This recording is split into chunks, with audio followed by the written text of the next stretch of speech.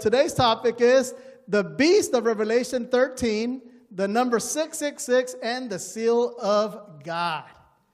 So this is going to be a topic we're going to try to cover in this sermon. You guys are going to have to bear with me if it's a little bit longer than the other sermons, but we're going to try to put this in a nutshell as far as possible.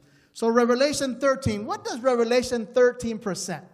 So open your Bibles to Revelation 13. So here we have the topic of the mark of the beast, which is established and imposed by the means of two human institutions, two entities that are presented in this chapter as two beasts. One of them arises from the sea and the other from the earth. Unfortunately, this is a chapter that has been really misunderstood by many.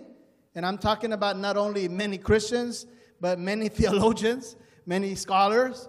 And of course, it's been one of the most abused chapters in the Bible. Remember that I had mentioned in one of my earlier sermons some lines of interpretation like preterism, which means that everything already happened in John's time. So the book of Revelation is not relevant. So you can understand where that can mislead a lot of people. Because if it doesn't have any meaning for us, then why study it, right? Then we have the futurism, which is that it's too far in the future that we can't understand it, and it will apply sometime in the future, and then we'll be able to understand it. So that's another line of prophecy which has misled a lot of people. So the evidence based on the Holy Bible and history tells us otherwise. So the method that we use as Seventh-day Adventists and some other churches also is the historical, critical, prophetic method. In other words, these prophecies are being fulfilled throughout history until the end of time. And so this is the method that we use. And of course, you know, there's just so much misunderstanding. There was this one guy that was giving Bible studies. Imagine, he's giving Bible studies. That means that he has knowledge about what? About the Bible. So he's giving Bible studies, and somehow they ended up in chapter 13 of Revelation. And he said something like this. He said, don't worry about those beasts. Those died with the dinosaurs. So, you know how people can just be so misled by what they understand in the Bible. So we need to search diligently. So let's go to Revelation chapter 13, and let's start with verse 1. Then stood on the sand of the sea, and I saw a beast rising up from the sea, having 7 heads and 10 horns, and on his horns 10 crowns, and on his heads a blasphemous name. Now the beast which I saw was like a leopard. His feet were like the feet of a bear, and his mouth like the mouth of a lion. The dragon gave him his power, his throne, and great authority. And I saw one of the heads as if it had been mortally wounded, and his deadly wound was healed. And all the world marveled and followed the beast. So they worshiped the dragon who gave authority to the beast, and they worshiped the beast, saying, "Who is like the beast? Who is able to make war with him?" And he was given a mouth speaking great things and blasphemies. And he was given authority to continue for 42 months. Then he opened his mouth and blasphemed against God. He blasphemed his name, his tabernacle, and those who dwell in heaven. It was granted to him to make war with the saints and to overcome them. And authority was given him over every tribe, tongue, and nation. All who dwell on the earth will worship him, whose names have not been written in the book of life of the Lamb, slain from the foundation of the world. So in apocalyptic literature, we find beasts. And you guys remember what beasts represent? They represent kingdoms. Okay, that's in the Bible. It says that these beasts represent kingdoms or human institutions or other entities. And that should not be offensive to us, because even Jesus represented in the Bible as a beast, like a lamb or like a lion. So it shouldn't be offensive to us. These are just ways that the apocalyptic literature helps us understand what's going on. So let's jump right in and try to find some identification marks of this first beast, okay? So let's go with this first beast. So here we have this first beast. It rises from where? From the sea. And according to the Bible, Revelation 17:15, sea represents peoples, represents multitudes, nations, and languages. So that means that this beast obviously rises from a place that is greatly populated, okay? Then we have characteristic number 2, has 7 heads. And heads in the Bible represents mountains or hills. We can find that in Revelation 17:9. So we have here the second identification mark. The third identification mark has 10 horns. And what does horns mean in the Bible? Well, in the Bible, 10 horns are 10 kings. Horns represent kings. So Revelation 17:12. Another identification mark, it says that he speaks what? Blasphemy, or blasphemy against God. Blasphemy, obviously, he tries to occupy the place of God. Then we have identification mark number 5. The dragon gives it its power and throne and authority. Okay, so when we study history, remember the method is the historical, critical, prophetic method of interpretation. There's only one institution, one human institution that fits these characteristics. So let's take a look at that. So the Roman Catholic Apostolic Church has all these characteristics. Let's just go through this real quick here. So it arises within the Roman Empire, which was greatly populated. So the sea, remember, sea represents people or multitudes. It arises during the time that Europe is being formed, the 10 kings. It settles in the city, which is actually called, the city of Rome is called the city of the 7 hills, because there's actually 7 hills there. We'll talk about that later. And then, of course, it received power and authority from the Roman Empire. The power to forgive sins is also attributed to the Catholic Church. They think they have the power to forgive sins, which would be blasphemy against God. So here we have, the 7 hills. I just wanted to put this on there because some people don't have this information. So these are the 7 hills. You can see them marked there in this map. So let's go through this really quick. So this power, the Roman Catholic Church, rises from the sea, a populated area. This power is located or comes out of Rome. Rome is known as the city of the 7 what? The 7 hills. Actually, today, if someone visits Rome, the tour guide is going to take you to the 7 hills, so you can know about this. They're told about these 7 mountains. The 10 horns, the Roman Empire had its capital in Rome, but by the 5th century, it began to divide into what now are the countries of Europe, like Spain, Portugal, England, France, Italy, etc., which were part of the Roman Empire, but later became independent nations. Blasphemies against God. One of the biggest blasphemies that I mentioned up there was to go and confess your sins to a priest, the confessionals. And the priest would use the phrase, ego te absolvo. I absolve you of your sins. When the Bible clearly states, I acknowledge my sin to you, and my iniquity I have not hidden. I said I will confess my transgressions to who? To the Lord. Remember the psalmist, Psalm 32? And Jesus himself was accused of blasphemy. Remember when he had forgiven the paralytic? He said, your sins are forgiven. And the Pharisees and the scribes were like, this guy is committing blasphemy because who can forgive sins but only God? Well, Jesus is God, so what's the problem, right? But he was accused of blasphemy. Well, the news is that God is the only one that can say, ego te absolvo. He's the only one that can forgive sins. Now, the dragon gave the beast its power. So the Satan has always acted as the dragon through human institutions. So in Revelation 12:9, what do we find? Revelation 12:9 says, so the great dragon was cast out, the serpent of old called the devil and Satan, who deceives the whole world. So the Roman Empire in this instance acted as the dragon inspired by Satan. Revelation 12:3, remember when the devil tries to kill Jesus at his birth, and he sends through the Roman Empire to King Herod, he sends an army to kill all the babies, 1 up to 2 years of age in Bethlehem. So see how the dragon has used human entities, in this case the Roman Empire, to try to destroy Jesus.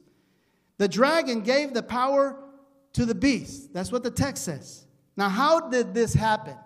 Well, history tells us that the Roman emperor issued a decree for the bishop of Rome to become the bishop of all Christians. There were 4 church bishoprics. In other words, there were 4 places where the Christian church was governed. So we had Jerusalem, Antioch, we had Carthage in North Africa, and then Rome. Gradually, the bishop of Rome was acquiring more authority. And of course, that was because that bishop was in the capital of the empire, right? So that helped out a lot. Actually, we find in earlier centuries, like in the 4th century, Constantine the Great, he wanted to move the capital to Constantinople, and which today is Istanbul, the capital of Turkey. And he actually built a temple, a cathedral. It's one of the biggest cathedrals in the world in honor of his mother, Sophia. It's called the Cathedral of Santa Sofia, built in honor to his mother. But something interesting that Constantine did, he created an army and gave that army to the Bishop of Rome to help him with all his dealings. That was something amazing. So we do have some other confirmatory elements. For example, the Bible says that it was given power for how many? How many months? 42 months. So if we multiply 42 times 30, which was the days of the month at that time, it will give us 1,260 prophetic days, which in prophecy means years. Okay, so in biblical prophecy, a day equals a year. And it says it would receive a fatal wound. But then it says that wound would be what? Would be healed. So let's take a look at this. And then, of course, it says the whole earth would marvel after the beast. So let's try to explain this a little bit. So here we have what in history is called the papal supremacy. When did it start? Okay, so we have here AD 538 with the Justinian decree. And if we add the 1,260 days or years, it takes us to the year 1798, where Pope Pius VI was taken captive by the French army. Now, this time frame is mentioned many times in the Bible. If you guys can see up here, we have, for example, in Daniel 7:25, a time, times, and half a time. That's the same period because it's talking about 1 year, 2 years, and then a half a year. So we're talking about 3.5 years, which would be 42 months. Daniel 12:7 mentions it again, time, times, and half times. 42 months is mentioned in Revelation 11:2.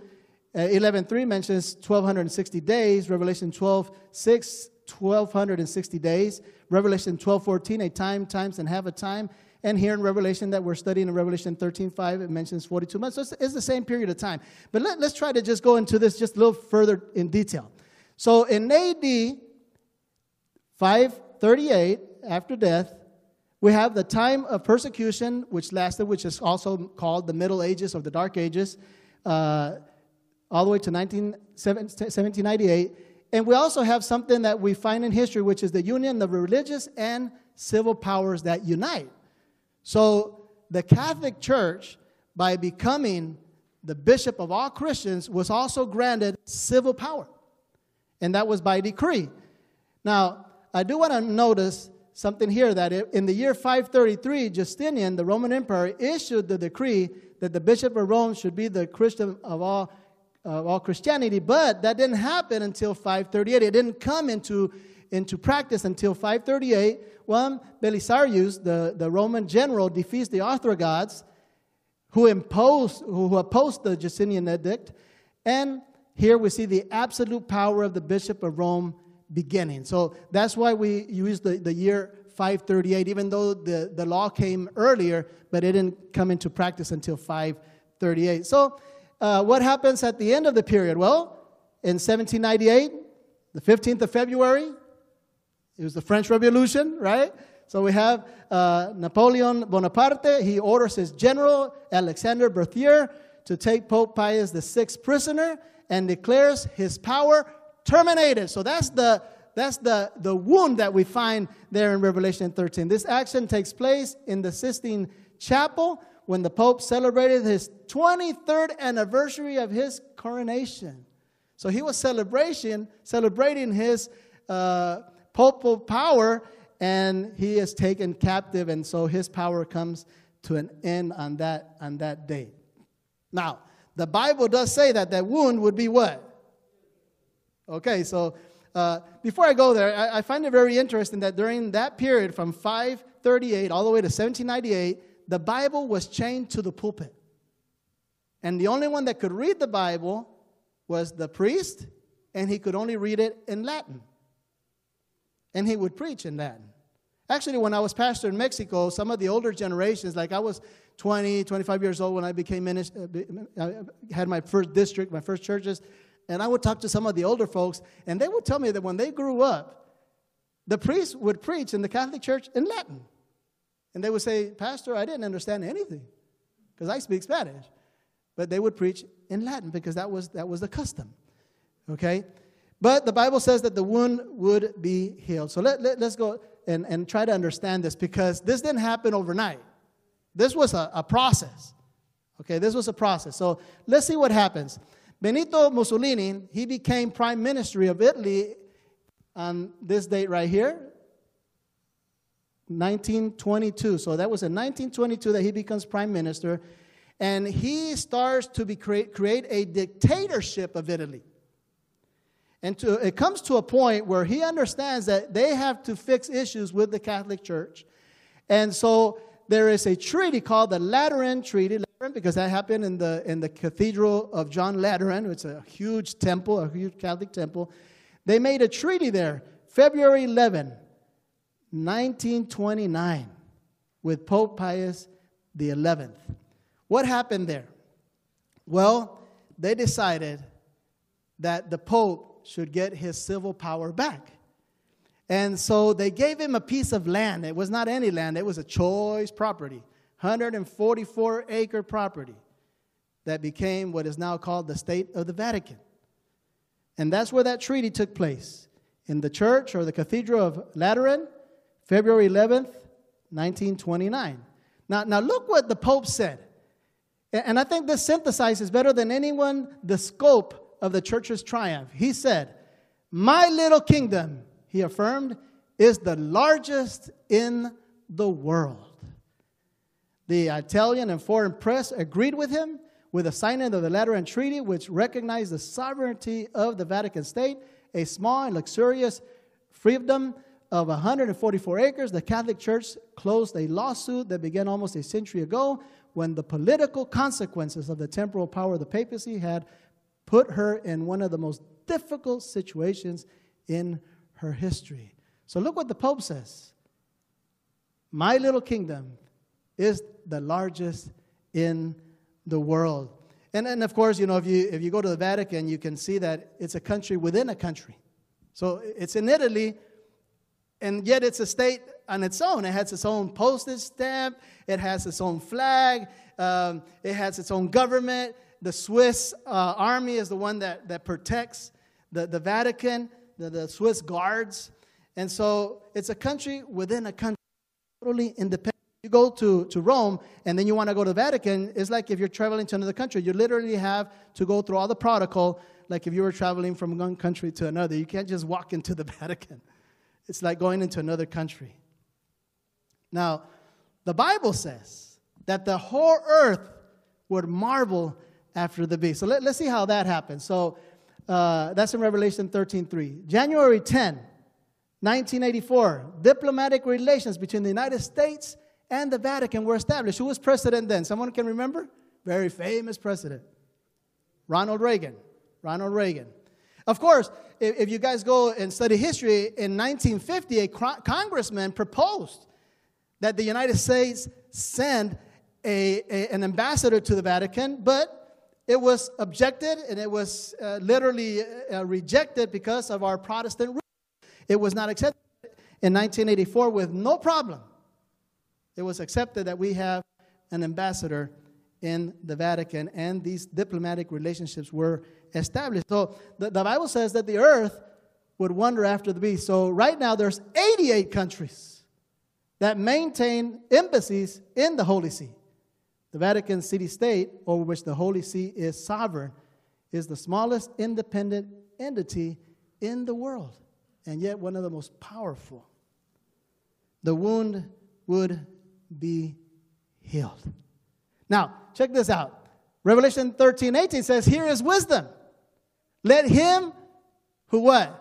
Who has understanding calculate the number of the beast, for it is a number of a man. His number is 666. This enigmatic number is related in the Bible to war against God and his people. Remember, 7 is God's number, the perfect number? So what would 6 mean? It's almost 7. It's almost 7. So many scholars have written about this, and they say that 666 is the number of rebellion, is the number of sin. Imagine 6 to the third power. 666. So this means that whatever institution, and the one that we have figured out because of the characteristics of the identification mark, which is the Catholic Church, we find here that if it's 666, it's because they are very defiant against God. I mean, you just go through some of the Catholic doctrines and you can understand that. So the number is related to the war against God and his people. Now, the Old Testament mentions time and time again the nations that attacked the Hebrews. You remember we have the Egyptians, we have the Syrians. But one of the kingdoms that attacked constantly God's people and did so much harm to God's people in the Old Testament were the Babylonians. Babylon did a lot of harm to God's people. The number of Babylon that they used to characterize their kingdom was 6. That's interesting.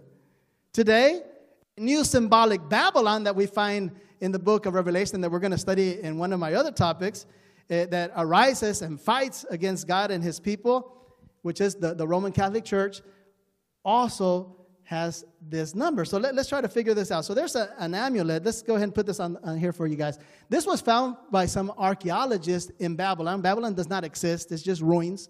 But in these ruins, they found an amulet, a good luck charm, that the priest of Babylon would use. And it only consists of numbers from 1 to 36. And look how all these numbers add up. So this is an amulet that they found. And all these numbers, it doesn't matter if you go this way on the columns or that way in the rows, they all add up to 666. So I just found that interesting, that 6 was a very common number that was used in Babylon, even in their worship. So let's keep going on. So I don't know if you guys remember that Peter, he was in Rome once, and he was writing from Rome, and he mentions that he was in Babylon. You guys remember that? So let's put it on the screen here for you. So 1 Peter 5:13 says, the church that is in Babylon, Babylon does not exist, but Peter is relating to Babylon when he is in Rome, because Rome is doing the same thing that Babylon did back in the days, attack God's people. Okay? So he says, the church that is in Babylon, chosen together with you, and Mark, my son, greet you. So notice how there was a relationship between Babylon and Rome in the apostles' mind. So let's go back to the number then. So as the beast or Antichrist is not, nor can it be a person. Okay, we need to make that clear, because remember, beast represents a what? A kingdom or a power or an entity. So it's not a person. Okay? Therefore, we cannot place the name of any pope to add the letters to his name and try to come up with 666. We must find a name or a title applicable to all the bishops of Rome, or more specifically to the papacy or the Roman Catholic system. So it's not a person. So I want to make that clear, because when the Bible says it's a number of a man, it's not talking about a man as a human being. It's talking generically. It's talking about it's a number of humankind. So like I mentioned, if 666 is rebellion against God, it means that human beings have become rebellious to God, and specifically through these institutions. So for centuries, there has been an effort to understand the number 666, where it puts that number on the beast. So the first Christians applied it to whom? Who do you think they applied it to? Well, they applied it, okay, in the Greek language to Nero, okay, the emperor of the Roman emperor. So we have here that his name sums 666, but there's a serious problem. Because in order to know to which institution or entity the prophecy refers to, we must take into account every detail of the Bible, just like we did a minute ago. So it rises from a place, there's a lot of people, a place where there's 7 hills, and so we went through all of that already, and we identified what power is talking about. So definitely was not talking about Nero. And, of course, there's been some very fanciful attempts here in the United States. Ronald Wilson Reagan, maybe he was the beast because each one of his names has 6 letters. You see how messy this can get? Okay, all right? Many others have applied 666 to other persons or names, but what does the Bible say? So, of course, behind all of this we know is Satan. So I just found it interesting that John, that is writing in Greek, the book of Revelation was written in Greek. In Greek, the word Satan, which is, as you see here on the screen, Tatan, is with the numeric value of the letters, it adds up to 666. So I just found that very interesting because we know that behind all of this is Satan. Okay, the dragon that we talked about. So he's behind all of this. Isn't that something that just occurred on somebody's mind to attack God and his people and his truth? So we know that Satan is behind a lot of this. And so I just found it interesting that in Greek, in which John was writing, the name Satan adds up to 666. Now, I also found this interesting that the phrase Dux Cledi, which means duke or captain of the clergy, dedicated to the Pope of Rome, adds up to 666. We see that the letter U in Latin is actually a V. We also see that not all letters in Latin have a numerical value. But if we add up the value of this title, of this phrase, Dux Cledi, it adds up to 666. I just found that interesting.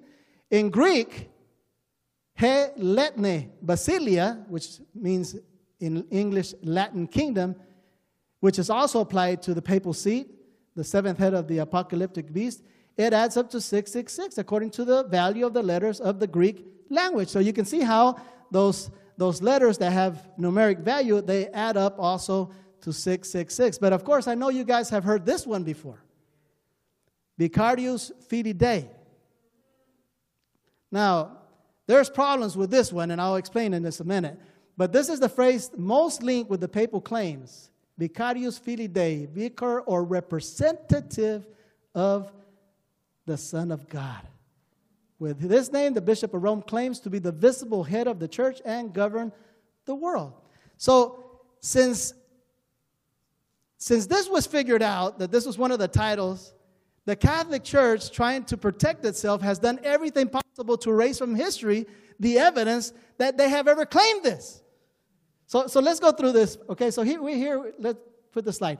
So look what they have done. They have done every attempt to erase history and evidence. They have bought the encyclopedias containing information of this title, Vicarius Filii Dei. You can go to many countries, and you go to the library, and there's a volume missing of that certain set of encyclopedias. Because in that volume, it mentions that one of the titles of the Pope is Vicarius Filii Dei. You can go to your own country and you might find that in the library. Okay? So they've done everything to erase this historical information, saying that they are mistakes that have been made, or looking for arguments to reduce the power of the evidence, like the donation of Constantine. So let's talk about this one real quick. So this is a forged Roman imperial decree by which the 4th century emperor Constantine the Great supposedly transferred authority over Rome and the western part of the Roman Empire to the Pope. Composed probably in the 8th century, it was used specifically in the 13th century to support the claims of the political authority of the papacy. But look how they fix this. So they say that the phrase that's in this donation of Constantine, which says, Blessed Peter, is seen to have been constituted vicar of the Son of God on earth. They say that is a mistake, that we're not reading that clearly. That Vicarius Filii Dei is not used as a title, but rather as a descriptive term saying what Peter was. So I don't get it. So if Peter was the first pope, then they're literally saying that the pope is the representative of the Son of God. Yes or no? Okay, but they're just trying to argue their way out. Then we have this book by John Paul II, Crossing the Threshold of Hope, where he writes, the Pope is considered the man on earth who represents the Son of God. I don't think it can be clearer than that. And yet they argue and say this is not a title. Secondly, represents is not a noun, but rather a verb. And it's translated as representat. And the Son is accusative, not generative. So the correct translation should be Filium Dei representat. and not Vicarius Filii Dei. Well, I don't get it, because I think what the Pope wrote is very clear. He is saying that the Pope represents the Son of God. And then, of course, our Sunday visitor, which this is a long story. I'm not going to tell you the story of how we got these documents, but the Seventh-day Adventists in the General Conference has some of these documents, original documents. So this was an issue in the 18th of April, 1915. It's a newspaper by the Catholic Church here in the United States, where it says specifically that they recognize that Vicarius Filii Dei is applied to the Pope. And for example, it says here, what are the letters on the Pope's crown, and what do they signify, if anything? That was a question that was asked to a journalist, a Catholic journalist. And the letters of the Pope's crown are these, Vicarius Filii Dei. That's what he answers, which in Latin is Vicar of the Son of God. So the Catholic Church says that this is just bad journalism, that the journalist didn't know what he was talking about, that he just made a mistake. And of course, if you read there, it also mentions that the author acknowledged that he was mistaken. So I don't know if they threatened him or whatever, but we know that the author of this article later said that he had made a mistake.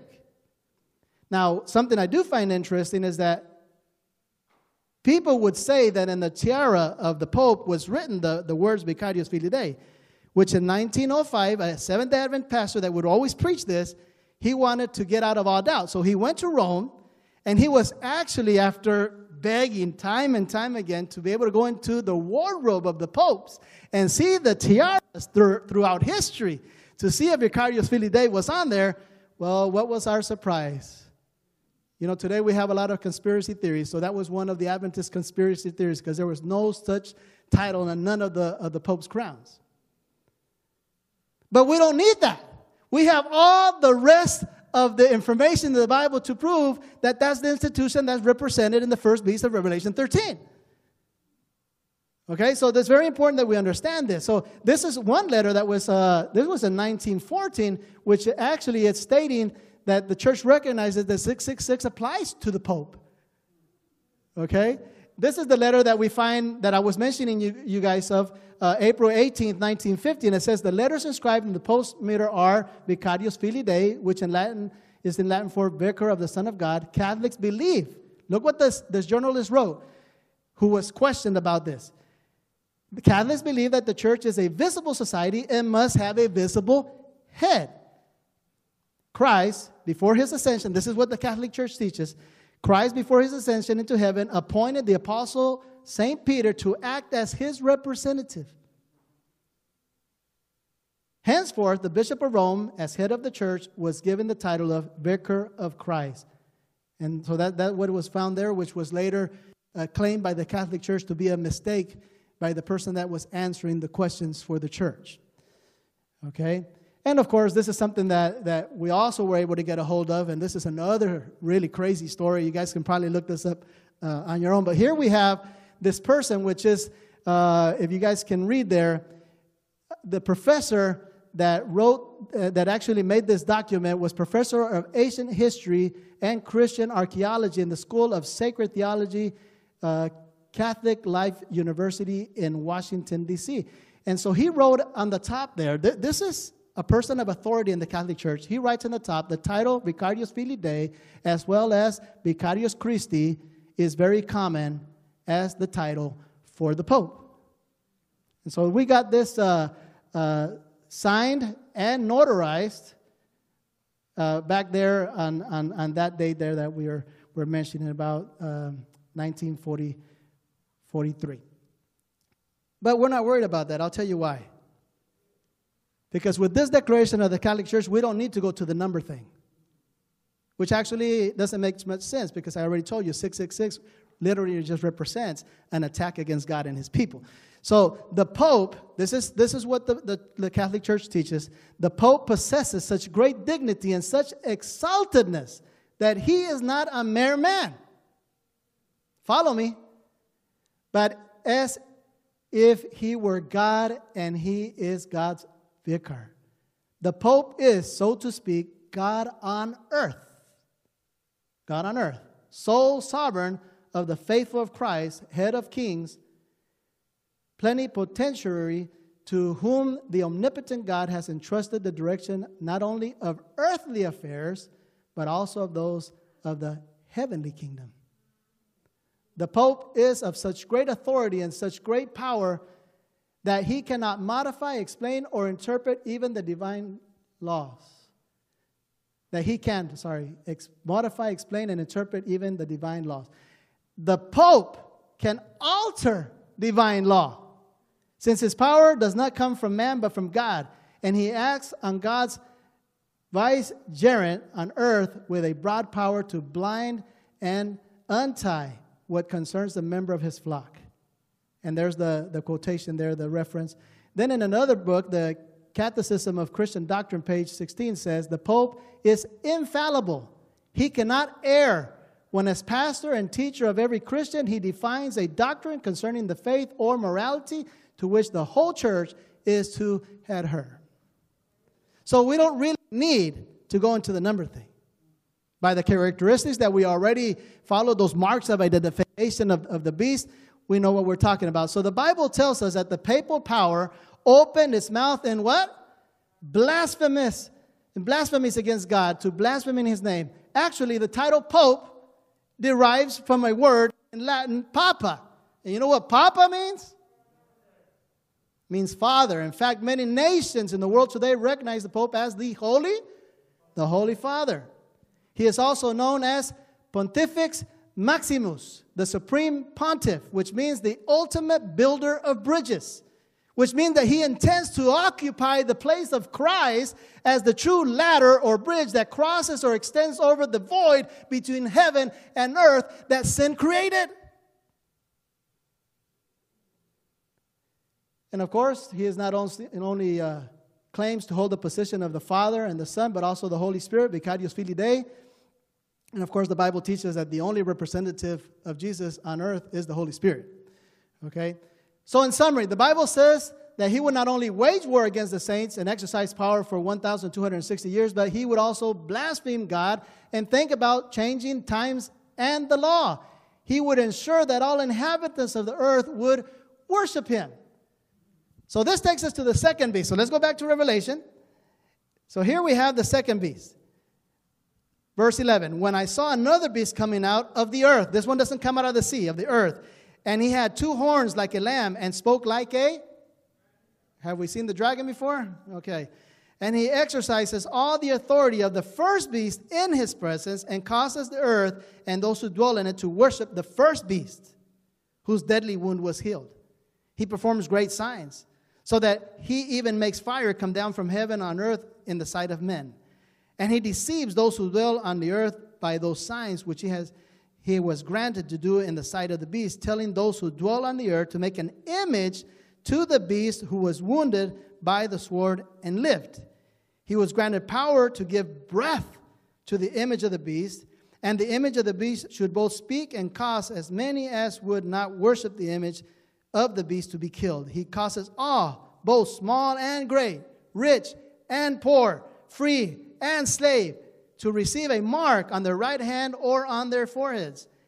And no one may buy or sell except those who have the mark or the name of the beast or the number of his name. And then it says, here is wisdom. Let him who has understanding calculate the number of the beast, for it is the number of man. His number is 666. So let's see if we can identify this second beast. Okay? So it comes up from the earth. In other words, if sea means a lot of population, earth would mean little population. Horns like those of a lamb. Scholars believe that this represents Christianity. So it needs to represent a country that started off as a strictly Christian country, where even their constitution was based on Christian faith. And then we have, it speaks like a dragon. So little by little, this power would abandon its Christian principles. And where are we seeing this happen? Or where can we lead this interpretation to? Well, the United States of America. Remember when the Pilgrims arrived on shores of North America, there was a little bit of a population here in this country. We had some Indian tribes, and that was about it. So we have the Pilgrims arriving here in North America. You know, the Mayflower, you know the story, 1620. Came from England and established what was called the New England, the New England, 112 passengers. But what was the purpose of these people? Why were they traveling way over here? Well, here's the purpose. They wanted to establish a church without a pope and a country without a king, where religious liberty would be number one on their agenda. So the United States of North America meets this characteristic because it arises in a sparsely populated territory. It emerges as a Christian nation, but little by little, it has abandoned its Christian principles. Now look what it says. It says it exercises all the authority of what? Of the first beast, in the presence of the first beast, and causes the earth and its inhabitants to worship the first beast whose mortal wound was healed. So let's see if we can try to understand what's going on here. The beast imposes worship to the first beast, a process that is being fulfilled today. So let's try to figure this out. So we talked a minute ago how the United States made what Time Magazine called a holy alliance when we send an ambassador to the Vatican with, of course, some very strong political agenda behind this of having, communism fall in Russia. And so we have this political alliance. Now, what is it talking about when it says that the second beast is going to give the power to the first beast? So look what happens here. The two beasts, the Vatican and the United States, come together, according to the passage, and make an image of that first beast. This image is, if we study history, remember what happened in 538, the union of church and state. So here we have this image, the union of political and religious powers, which will impose the mark of the beast, which according to what we're going to study now is the worship of Sunday. So we're going to prove that biblically. So let's go here. So let's just explain this. So we have the Vatican plus the United States. So we have here the union of church and state. This is the image of the beast, which will become what we know as the Sunday laws. So Sunday observance will be imposed as the day of rest. How do we know this? Well, there will be a foul Sabbath, which is the mark of its authority. Did you guys know that the mark of the authority of the Catholic Church is the change of Sabbath to Sunday? So let's go through this real quick. So the seal of God that we had talked about last week, we find in the fourth commandment, the seal of God, the Sabbath commandment, because it says the Lord your God. It has the title, Creator, and it also mentions His territory, heaven and earth. So the seal of God is found in the fourth commandment, which through the whole Old Testament you can find that it was always a sign between God and His people. The Bible says, keep my Sabbaths holy, that they may be a sign between us. Remember the Sabbath day to keep it holy. That's found in the fourth commandment. Thus, the heavens and the earth and all the hosts of them were finished. This is in the creation account. And on the seventh day, God ended His works which He had done and rested on the seventh day from all His work which He had done. Then God blessed the seventh day and sanctified it. So notice that not all the days are the same. There is no day in the Bible that has those characteristics of having God rest on it, having God blessed it, having God sanctified it. There's no other day. And this was before sin. So I just want to recognize and remind you that this text was written before Adam and Eve sinned. This is at the end of the creation week, where God separates that day. That's what it means by sanctifying. He separated it for a holy use. He blessed it. He rested on it. So not all the days are the same. So there's people that say, no, you can keep any day. No, you can't. The Sabbath, because it has to do with our intimate relationship with God. So here's some facts about the Sabbath. Mark 4:16, Jesus kept the Sabbath. Luke 23:54 through 56 talk about the women at the time of Christ, that they decided to rest on the Sabbath according to the commandment. So they came back from the grave. They were not able to accomplish, the anointing and all of that. Acts 13, Acts 16, Acts 18, the apostles and the early church kept the Sabbath. And I found something interesting, that in the book of Acts, there's at least a reference of 85 times that the disciples kept the Sabbath. Okay?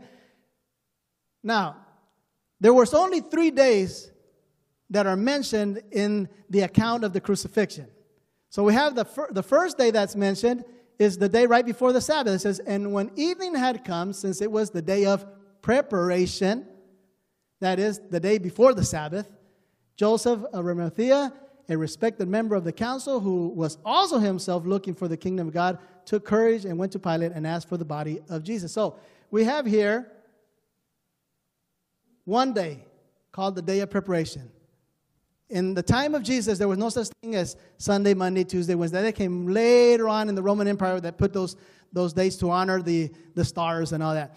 But we understand that there was a day that had a name.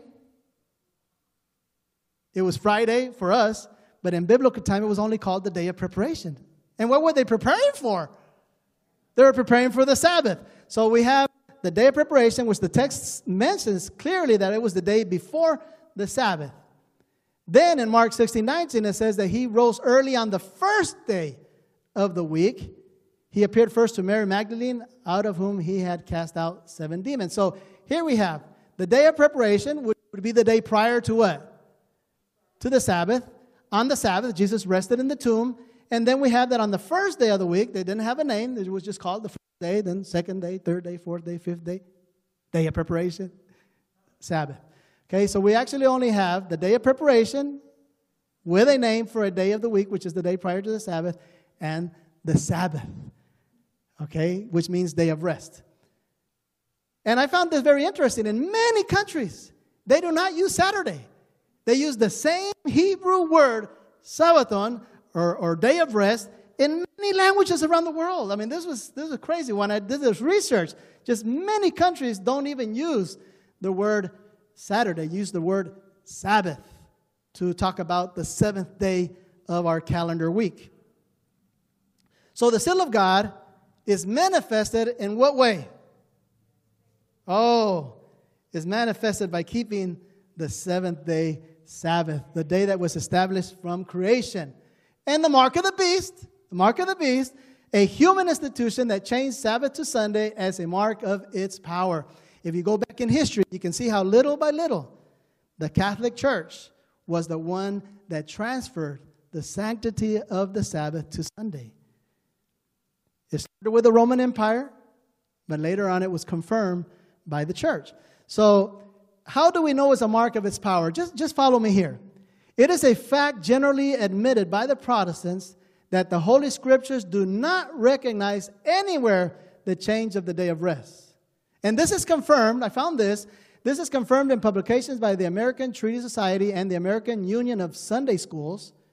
One of these works recognizes that the New Testament says absolutely nothing about an explicit commandment for the day of rest, referring to Sunday, or defines rules concerning its observance. Now notice this. Until the time of Christ's death, this is another Protestant book, no change had been made as to the day. And as far as biblical account is apparent, the apostles did not give any explicit commandment ordering the abandonment of the 7th day Sabbath as the day of rest or observed on the first day of the week. Now, I want you to notice this next quote. Under the ancient law, the Sabbath was the sanctified day. And this is what the Catholic Church teaches. See how daring they are. They say, but the church, instructed by Jesus Christ and led by the Spirit of God, replaced the Sabbath for Sunday, so that we now sanctify the first day and not the 7th. Sunday means the Lord's Day. You know, in Latin it means the Lord's Day. It doesn't mean like day of the sun like in English. In Latin it means day of the Lord. And in Spanish too, domingo, you know. And it is what it has become to be. as a sign, notice, underline this, as a sign of authority of the Catholic Church, Catholic writers cite, the very act of changing Saturday to Sunday, a change in which Protestants consent, and then they go on to say, because by keeping Sunday strictly, talking about the Protestants, they recognize the power of the church to ordain feasts and to impose them. And of course, the paragraph ends saying that if they disobey, if anyone disobeys those commandments made by the church, they are sinning. That's how the paragraph literally ends. But by keeping Sunday strictly, they recognize the power of the church to ordain feasts and to impose them. So I put this question up here. What then is the change of the day of rest but a sign or mark of the authority of the Roman church? The mark of the beast. Isn't it not? The mark of the beast, a false day of worship imposed by a religious political power which is taking place as we speak. Now, I have some good news. So let's go there to Revelation. Revelation 17:4. And it says there, these will make war with the Lamb. And I'd like to change the word "and" for the word "but." You allow me to do that? Okay. These will make war with the Lamb, but the Lamb will overcome them. For he is Lord of lords and King of kings. Now the text doesn't end there. The text says, and those who are with him. Brothers and sisters, you need to be with the Lamb. I need to be with the Lamb. It says here, and those who are with him are called. First of all, God has called you to be part of his family, of his church. And those who are with him are called. There should be a comma there. Chosen. Does it feel to know that you've been chosen? But it doesn't end there. It also says, and faithful. And faithful. Brothers and sisters, Revelation is a message of hope. And as the near future, as we have seen today, will come to pass, and we will see the Sunday law imposed and worship on Sunday decreed in this country and then spread to the whole world. Are you ready to be called? Are you ready to be chosen? Do you want to be one of the faithful, following the Lamb? Brothers and sisters, this is not an easy thing. I mean, we sometimes forget how important the Sabbath is, and we still don't have the Sunday laws. And we're doing things sometimes on the Sabbath that we know is not honoring God. So imagine when Sunday law is imposed and we have to work on Sabbath if you want to feed your family. Because it says that you will not be able to buy or sell unless you receive the mark of the beast. So this is serious stuff. These are things that we need to pray about. But most of all, we have to recognize that these powers that make war with the Lamb will fail. It says here that the Lamb will overcome them because he is Lord of lords and King of kings. Who is Jesus to you this morning? Is he Lord of lords and King of kings? Amen? Can I hear amen? Yeah, so that means that you will follow Christ no matter what the cost. If it costs you your life, it's worth it. Because the Bible says that if you follow the Lamb, you are called, you are chosen, you are faithful. Revelation is a message of hope. Jesus is coming soon. So as we sing our last song that we use for the series, let's sing with passion. Let's sing with our heart that we know Jesus is coming again, and we need to proclaim that to those around us. Let them know that Jesus is coming, and we must get ready. We must be called. We must be chosen and among the faithful. Amen. Let's stand up and sing our closing song.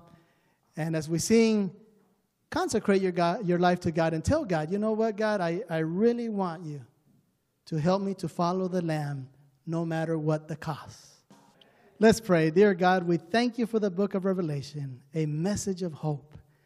Dear God, we know as the final events get nearer, we need to put our faith and trust in you even more so. Dear God, help us to have a deep relationship with you. Help us to honor your holy day of rest, the seventh day of the week, because that will strengthen us. That will provide us a different scope when all of these things come to pass, and we'll be able to understand that only those that follow the Lamb will be called, chosen, and faithful. Dear God, today we want to thank you because prophecy is clear. We know these things shall come to pass. But let us not wait till those things happen to get ready. We need to be ready today. We need to worship you like you deserve today. We need to serve you to the best of our capacity and with the spiritual gifts that you have given us today. Dear God, we give our lives to you once again, and we thank you for Jesus Christ, the Lamb of God that takes away the sins of this earth. We bless his holy name, and we pray all this in his name. Amen.